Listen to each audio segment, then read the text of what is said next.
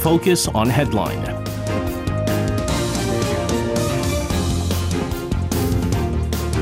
And let's take a look at what major issues are making the headlines today on Focus on Headline. For this, joining us in the studio, we have our Friday reporters in Changana and Hong Seung-yeon. Guys, welcome back. Good evening. Good evening to you guys. News that we've been covering and following up on since yesterday. Shortly before our program kicked off, I was giving you guys the breaking news on PPP representative and lawmaker Bae Hyun-jin, who was attacked in the head by a stone.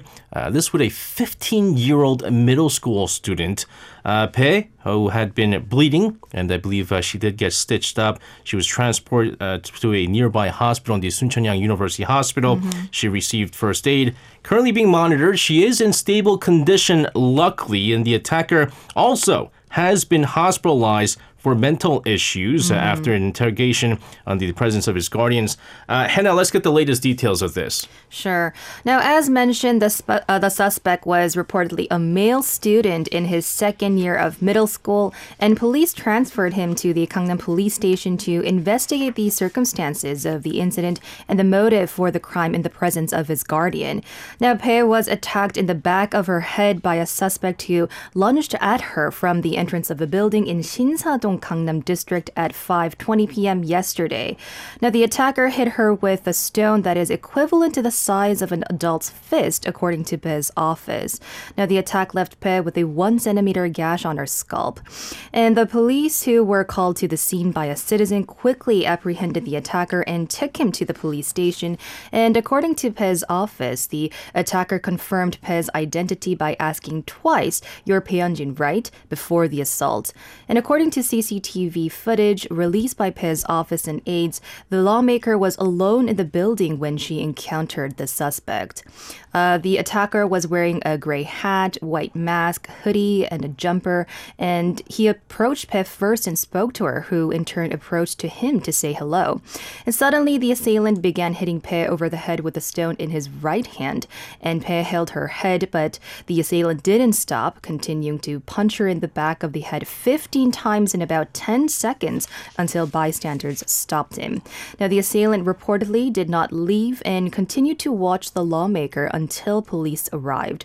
And during this process, he claimed to be 15 years old and talked about the law-breaching minor, which refers to juvenile offenders between the ages of 10 and 14 who are criminal minors under Article 9 of the Criminal Code in Korea. And those who fall under this age cannot be held criminally responsible for their actions. Instead of criminal punishment, the family court may impose protective measures to reduce the likelihood of reoffending, such as sending them to juvenile detention or placing them on probation.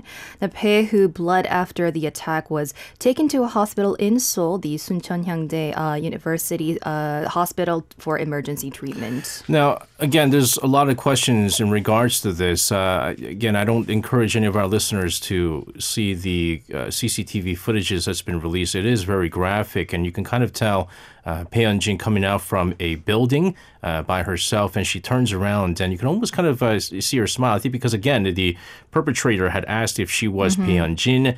That's when, as soon as she said yes, is that he pulls out the rock from his pocket. And of course, the CCTV cameras, the footages by law cannot have sound.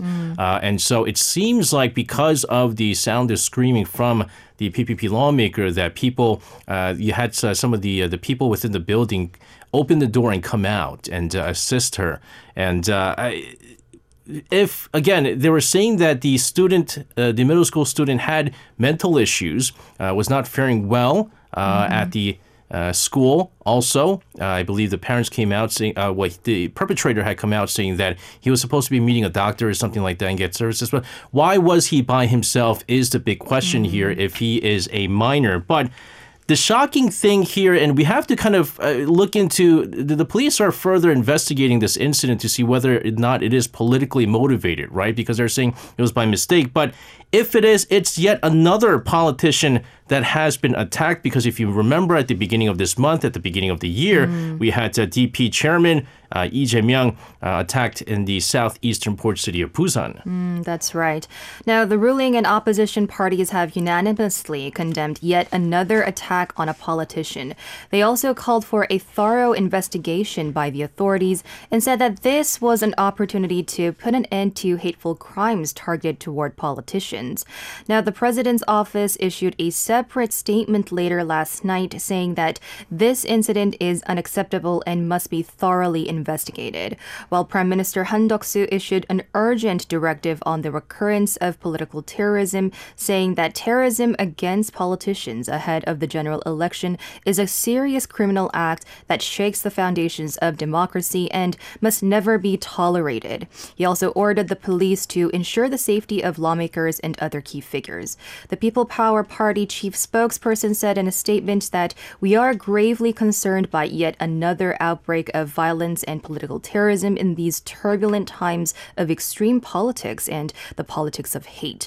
Meanwhile, the DPK also criticized the attack in a briefing, saying that the recent incident is an act of political terrorism and an attack on democracy that was committed while the culprit knew exactly what he was doing and on whom he was committing the crime. Yeah, and that's again the big question, right? Because the rival parties have come out jointly condemning sort of this political hatred that we've been seeing leading up to the general elections. But according to at least the police investigation, interrogation that happened before he was taken to a mental ward, is that it was by quote unquote mistake. Not mistake as in like I didn't mean to attack her and I did, but it was.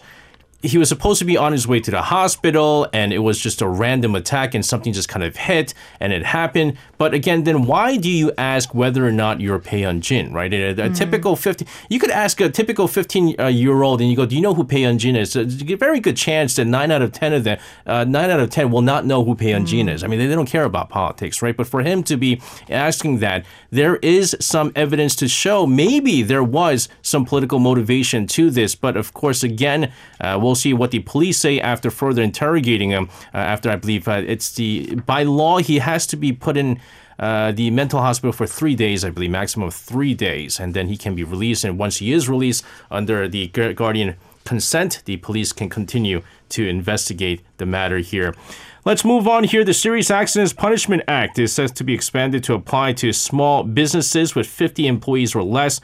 This starting from Saturday, as rival parties failed to reach an agreement on Thursday on deferring the plan and extending the grace period. Sung-yeon, let's get more on this. Sure. The Serious Accidents Punishment Act holds employers liable for serious industrial accidents, and employers could face at least 1 year in prison or fines up to 1 billion won, and that's around $749,000 in the event of a fatal workplace accident.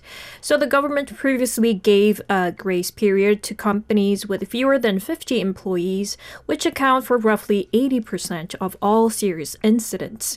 And earlier, President Yoon Suk-yeol, Labor Minister Lee Jung-sik, and Finance Minister Choi Sang-mok urged the National Assembly to pass a revised bill that would provide an additional 2-year grace period for small businesses, urging opposing parties to sit down and negotiate a way to mitigate the law's impact on small business owners. Now, Korea's business sector has expressed concern that small enterprises are unprepared for the law, saying that if the act, which severely penalizes business owners, is implemented, concerns about business shutdowns and employee layoffs will become a reality. And meanwhile, the Labor Minister Lee Jung-sik spoke on a briefing on Thursday that the government would swiftly carry out the plan that was announced on December 27th last year.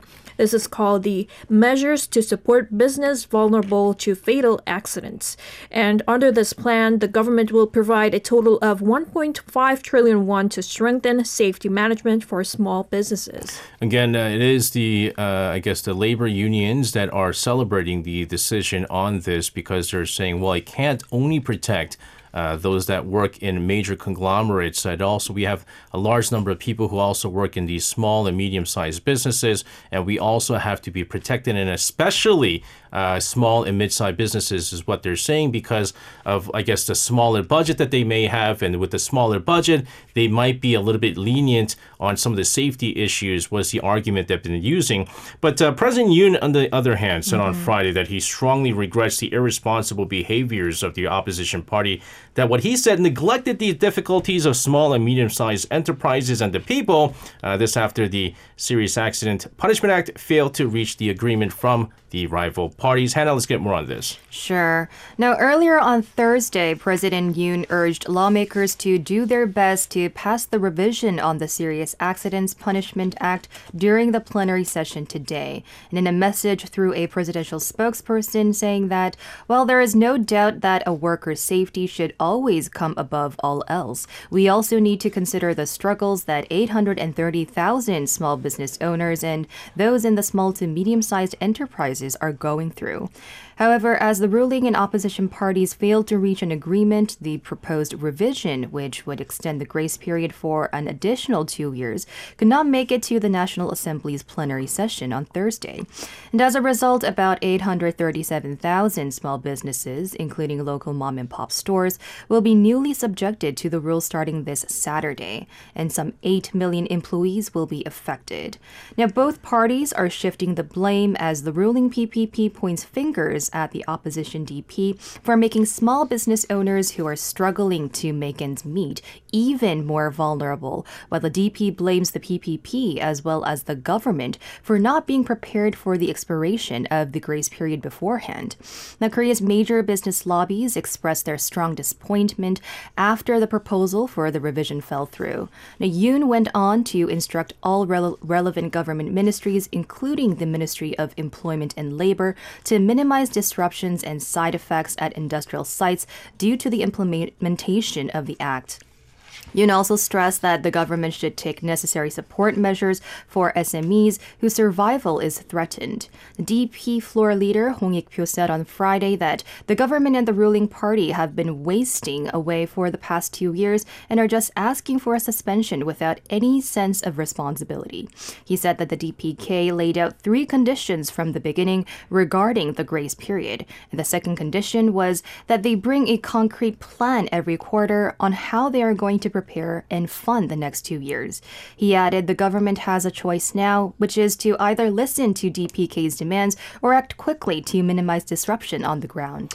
We're going to move on to other issues here. Back in 2019, Yang Seung-tae is the former Supreme Court Chief Justice. He was arrested over what they're saying is abuse of power incident. I believe he was charged with 40 or so different cases, charges, all mostly stemming through a judicial abuse of power. Now, at the time, he became the first former Supreme Court chief to be arrested, and we had the first trial on Friday. The court ruled that what he did was not recognized as an abuse of power. This is a very complicated issue here that, again, goes back all the way till the previous Park Geun-hye administration. But Seung-yeon, tell us more about this case. Sure. Prosecutors had demanded a 7-year prison sentence for former Supreme Court Chief Justice Yang Seung-tae on charges of unfairly influencing politically sensitive trials under ousted former President Park Geun-hye. And it took nearly 4 years and 11 months to have a first trial on Friday. Yang, who headed the top court from 2011 to 17, was accused of having used trials as bargaining chips in dealings with the Park administration to promote his bid to establish a court of appeals.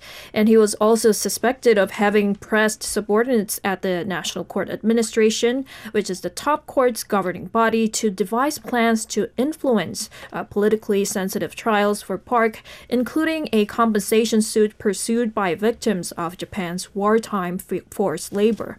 Now, prosecutors had previously demanded the Seoul Central District Court sentence the former Chief Justice to 7 years in prison and accused Yang of seriously breaching his duties as a judge by meddling in trials. Let's move on to other issues. We've certainly been seeing a lot of activity on the Korean Peninsula, but as we talked about with a number of our experts, it does seem that while North Korea and Russia is certainly improving their bilateral relations, things are a little bit ambiguous with China. Well, all of that was cleared out as KCNA, the Korean Central News Agency, reported that Chinese Vice Foreign Minister Sun Weidong actually visited North Korea with a Chinese delegation. Hannah, let's get the details of this. Sure. Soon is expected to meet with North Korean officials to discuss ways to advance relations between China and North Korea, which celebrated the 75th anniversary of diplomatic relations this year. And it will be interesting to see how China, which has been more distant from North Korea than Russia, will proceed. Soon met with North Korean Vice Foreign Minister Bang Myung-ho last month in Beijing, where they discussed strengthening bilateral ties and coordinating over unspecified issues of common interest. Park then also met Chinese Foreign Minister Wang as they pledged to expand friendly exchanges and strengthen strategic cooperation in 2024 as the countries mark their 75th anniversary of establishing bilateral ties. Then the talks may also include a discussion of North Korea's recent change in strategy toward South Korea. And it is also possible that Park will share the details of the 8th Central Committee of the Workers' Party of Korea held last year and hear what China thinks of it. This raises the possibility that Soon may pay a courtesy visit to North Korean leader Kim Jong-un. And meanwhile, the Chinese Foreign Ministry delegation appears to have arrived in Pyongyang via a land route connecting Tandung, China and Sinuiju, North Korea, instead of flying between Beijing and Pyongyang. This is likely a reflection of the fact that the skies between the two countries are far from fully normalized. North Korea, which had closed its borders during the pandemic, gradually eased the blockade and resumed Beijing-Pyongyang flights in August last year. However, it is reportedly only utilizing them for limited purposes, such as returning North Korean workers to China. In the meantime, a U.S. think tank report said on Thursday that North Korea could resort to nuclear weapons in a crisis more easily, as it is making significant progress towards implementing a more robust nuclear strategy. Singyan, tell us more about this think tank's report. Sure. The Conservative Heritage Foundation released a 2024 Index of U.S. military strength, which includes a study of threats from North Korea, China, Iran, and Russia, as well as terrorism threats from the Middle East and North Africa. So the report, referring to the North as a perennial concern in Asia, delves into the North's military capabilities, which it claimed are not on the same existential scale as a threat presented by China or Russia, but threaten to undermine not only regional security but also the U.S. homeland. Now, the report reads, the increasing rate and diversity of North Korea's missile launches shows that Pyongyang is making significant progress toward implementing a more capable and flexible nuclear strategy, including preemptive strikes with strategic, tactical, and battlefield nuclear weapons. Also saying that during a crisis, the threshold for the use of nuclear weapons could therefore be breached more easily.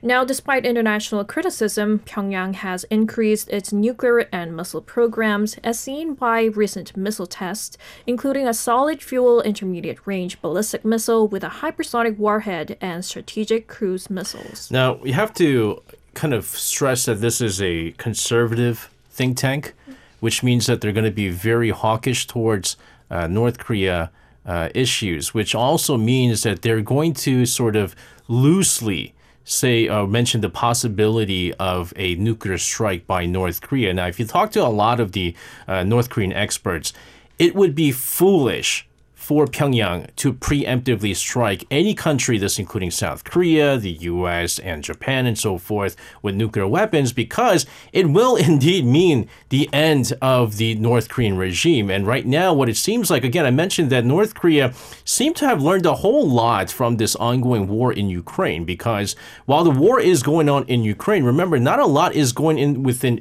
Russia. And the reason for that is Russia has over 1,000 nuclear warheads and nuclear weapons, right? And it's not even like they're going to use this not going to be using these nuclear weapons. It's an active way of deterrence. And so for North Korea to have nuclear weapons, they're basically going, do not mess with us, because they're actually legitimately scared that there might be some sort of invasion or they're going to actually get attacked, right? That's what they're afraid of, because they saw what happened with like Muammar Gaddafi, right? And so they're going, the only way that I'm going to protect myself is by continuously threatening that I'm going to be using my nuclear weapons. But he's not going to use it, because what he wants to have is hold on to that power as long as possible. And using nuclear weapons does not equal to him continuously ruling over North Korea. But again, I do want to mention that because this is a conservative think tank. But the report also warned that increased North Korean nuclear capabilities might weaken the efficiency of existing ally military plans and heightened growing worries among U.S. allies about Washington's willingness to risk a nuclear attack to defend them. So what is this even about? So according to the report, a more survivable nuclear force could lead North Korea to conclude that it has immunity from any international response and therefore act even more belligerently and use nuclear threats to coerce Seoul into accepting regime demands. And the regime could use threats of nuclear attack to force Tokyo to deny U.S. forces access to Japanese bases, ports, and airfields during a Korean conflict. Now, Pyongyang might also assume that conditions for military action had become favorable if it believed that the U.S. extended deterrence guarantee had been undermined. And the report also took note of weaknesses of the North Korean military, like its outdated weapon system for ground forces, saying that its naval and air forces would not be expected to last long in a conflict with South Korea and the U.S., but they would have to be accounted for in any defense by South Korea. Not only that, the report also mentioned that Pyongyang's ground forces are largely equipped with older weapons, but they also are extensive and forward deployed. And thousands of artillery systems deployed near the demilitarized zone could inflict devastating damage on South Korea, especially Seoul, before Allied forces could attrit them. Yeah, again, I mean, that's the big thing, right? The capital, Seoul, is a lot closer to the DMZ than Pyongyang is to DMZ. And so we talk about how if there is an attack by North Korea, that there's like all these sheltering measures in place. And the big joke that all my friends, Korean friends, tell me is, hey, let me know when Americans are evacuating you so we could get a head start as well. But we do have an evacuation place in place. I mean, they tell us where to go, but it's not going to be enough time to evacuate once they do start attacking here. But again, going back here, North Korea is just simply trying to go, as long as we have a whole lot of nuclear weapons and a whole lot of missile technology, that they're going to start getting scared. And then that's when they can start making deals here. And that deal is lifting sanctions and just accept us as a nuclear state. Leave us alone. We're not going to attack anybody, but we're going to have these nuclear weapons so that it makes sure that no one is going to try to come into North Korea and take over the power that I have. But obviously, the U.S. and many Western allies, including South Korea, don't agree with the idea of North Korea being a nuclear state. And there is absolutely no way that I think the United States will accept North Korea being a nuclear state. Also, Seoul's foreign ministry said on Friday that South Korea's top nuclear envoy met with senior UN officials on human rights and foreign ambassadors in Geneva, discussed North Korea's nuclear and human rights issues. Hannah, let's get the details of this. Sure. Now, in a meeting on Thursday local time with Nada al-Nashif, acting UN High Commissioner for Human Rights, Kim Gon highlighted the need for a comprehensive approach to deal with the North Korea's nuclear and human rights issues. Kim explained to the commissioner that South Korea's efforts to build international solidarity to shed light on the North Korea's human rights situation and induce a change in Pyongyang's behavior. Kim asked for support from the Office of the UN High Commissioner for Human Rights to raise awareness of the North Korean human rights issues in the international community. North Korea's serious human rights violations gained the international limelight on the back of the landmark report by the UN Commission of Inquiry released in 2014. The report said that North Korean leaders are responsible for widespread, systematic, and gross violations of human rights, and the International Criminal Court should take up the issue as crimes against humanity. North Korea has long been accused of grave human rights abuses, ranging from holding political prisoners in concentration camps to committing torture and carrying out public executions. However, North Korea claims its people are freely enjoying genuine human rights. Following the meeting with al-Nashif, Kim held a roundtable with foreign diplomats in Geneva for discussions on the latest situation on the Korean Peninsula and North Korea's human rights problems. Ambassadors from 14 countries took part in the session, including the United States, Japan, Chile, Canada, Costa Rica, Australia, and New Zealand. North Korea claiming its people are freely enjoying genuine human rights. Yes. Might be the most exaggerated statement to come from North Korea in recent years here. Let's move on to some international news, more on the U.S. economy this time. The U.S. The Commerce Department released its fourth quarter 2023 GDP figures here. It does seem like, surprisingly, surpassing the expectations from the Wall Street consensus. It did have a faster than expected growth towards the end of 2023. They also saw some low employment numbers. They are seeing that inflation is also cooling. Seeing obviously positive figures coming out from the United States. Let's get more on this. Sure. According to the U.S. Commerce Department on Thursday, GDP adjusted for inflation grew at a 3.3% annual rate in the fourth quarter. And it was down from 4.9% in the third quarter, but it easily topped the economist's forecast, demonstrating the resilience of the recovery from the pandemic's economic disruption. Now, forecasters predicted that the Federal Reserve's aggressive campaign of interest rate rises in 2023 would send the economy into reverse. But instead, growth has accelerated, and for the entire year from the end of 2022 to the end of 2023, GDP increased by 3.1%, up from less than 1% the previous year, and faster than the average for the 5 years preceding the pandemic. And there is little evidence that a recession will occur this year. Early projections indicate that growth will continue, though at a slower rate in the first 3 months of 2024. So the layoffs remain low and the job market has been steady. And as inflation has cooled, earnings are once again rising faster than the prices. And after years of stagnation, consumer sentiment is finally beginning to improve. Also, the fourth quarter numbers provided additional indication that the recovery is on firm footing. The consumer spending, which is the basis of the U.S. economy, increased at a 2.8% annual rate, only slightly less than the previous quarter. Now, the housing sector, which suffered from high interest rates in 2022 and early 2023, grew slightly for the second quarter in a row. Businesses increased their investment on equipment, and personal income rose faster than prices as a solid labor market continued to favor employees. And perhaps most significantly, inflation continued to cool. Consumer prices climbed at a 1.7% annual rate in the final 3 months of the year, falling short of the Fed's long-run target of 2%. And compared to a year ago, prices were up 2.7%. That isn't just excellent news for the people battered by 2 years of fast rising prices.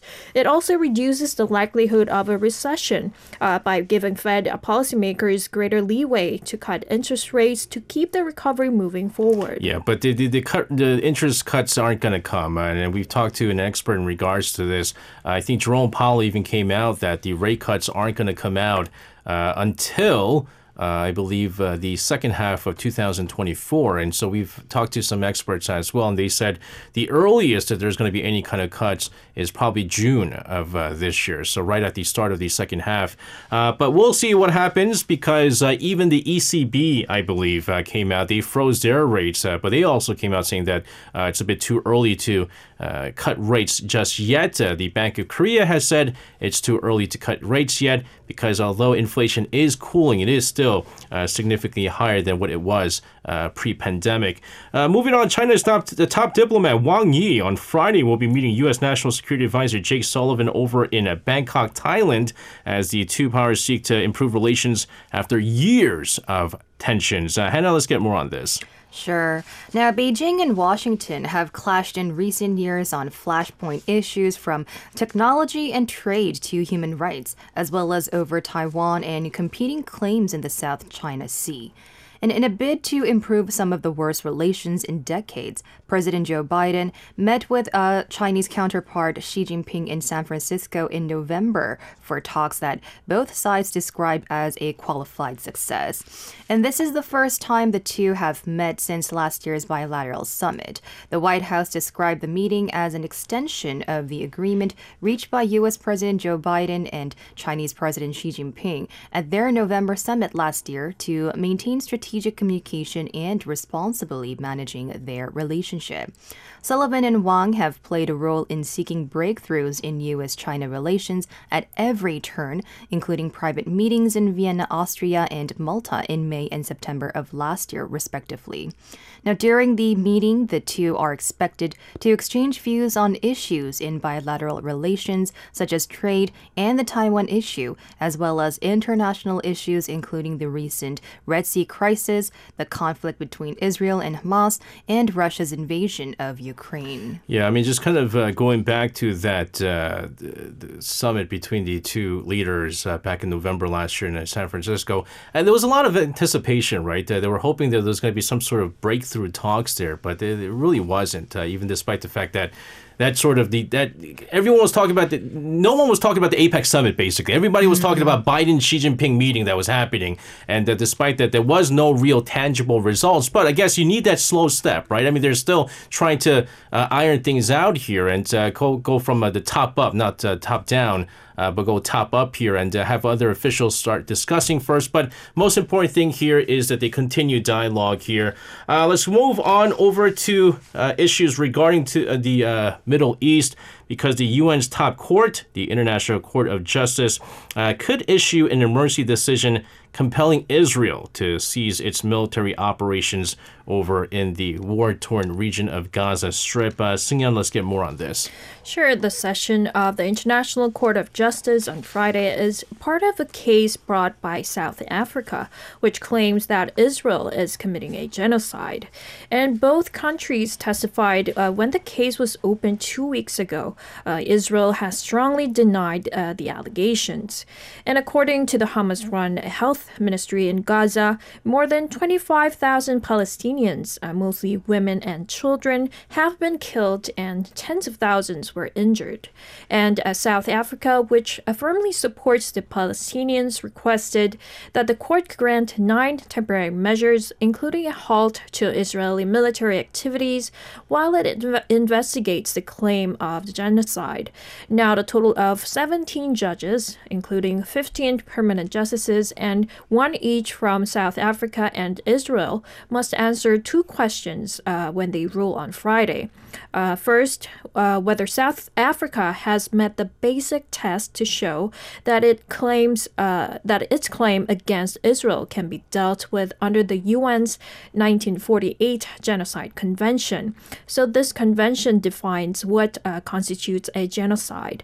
And second, whether there is a plausible risk of irreparable harm to the Palestinian people in Gaza if Israel's military action continues. Additionally, the judges are not restricted to South Africa's specific requests. The panel might simply advise Israel to ensure that its actions are in accordance with international law and that nothing is done to impede food, water, and medical deliveries. So the ICJ can only provide advisory opinions, and while its decisions are theoretically legally binding, they're not enforced by the court. And if Friday's ruling goes against Israel, it'll almost certainly be ignored. But it would, however, increase political pressure on Israel to work toward a ceasefire, as well as pressure on Israel's strongest international allies to do what they can behind the scenes to find a solution and ensure humanitarian assistance reaches those in need. Yeah, unfortunately right now, though, Israel isn't even listening to the United States, which is often regarded as probably their closest ally right now. And I was kind of looking into what constitutes as a genocide. And it says, 1, killing members of a group, causing serious bodily or mental harm to members of the group, deliberately inflicting on the group conditions of life calculated to bring about its physical destructions in whole or in part, imposing measures intended to prevent births within the group. Now, this is the argument that they're using on the Xinjiang Uyghurs, by the way, for our listeners out there, because there was some evidence in regards to this. And lastly, E, forcefully transferring children of the group to another group. Now, whether or not what Israel has done over in Gaza constitute as a genocide, but the thing is, the ICJ did come out saying that they're not going to be discussing any issues regarding genocide. They're only going to be talking about whether or not they are going to be putting in emergency measures in place to, stop the conflict right now in Gaza. But again, even with this, it's really tough, because even some of the closest allies of Israel have come out saying that what Israel is doing is borderline international crime, and that they could be punished for this. But it doesn't seem like Benjamin Netanyahu is really listening to any of its allies right now, and see what kind of decision the International Court of Justice does come out with this. Guys, thank you very much, as always, with your reports. Have a safe weekend, and we'll see you guys again next week. Thank you. You can listen to Korea Now with me, SJ Lee, by downloading the Arirang Radio application, or tune in online by visiting www.arirangradio.com. So make sure you tune in Mondays through Fridays, 6 p.m. to 8 p.m. Korea time.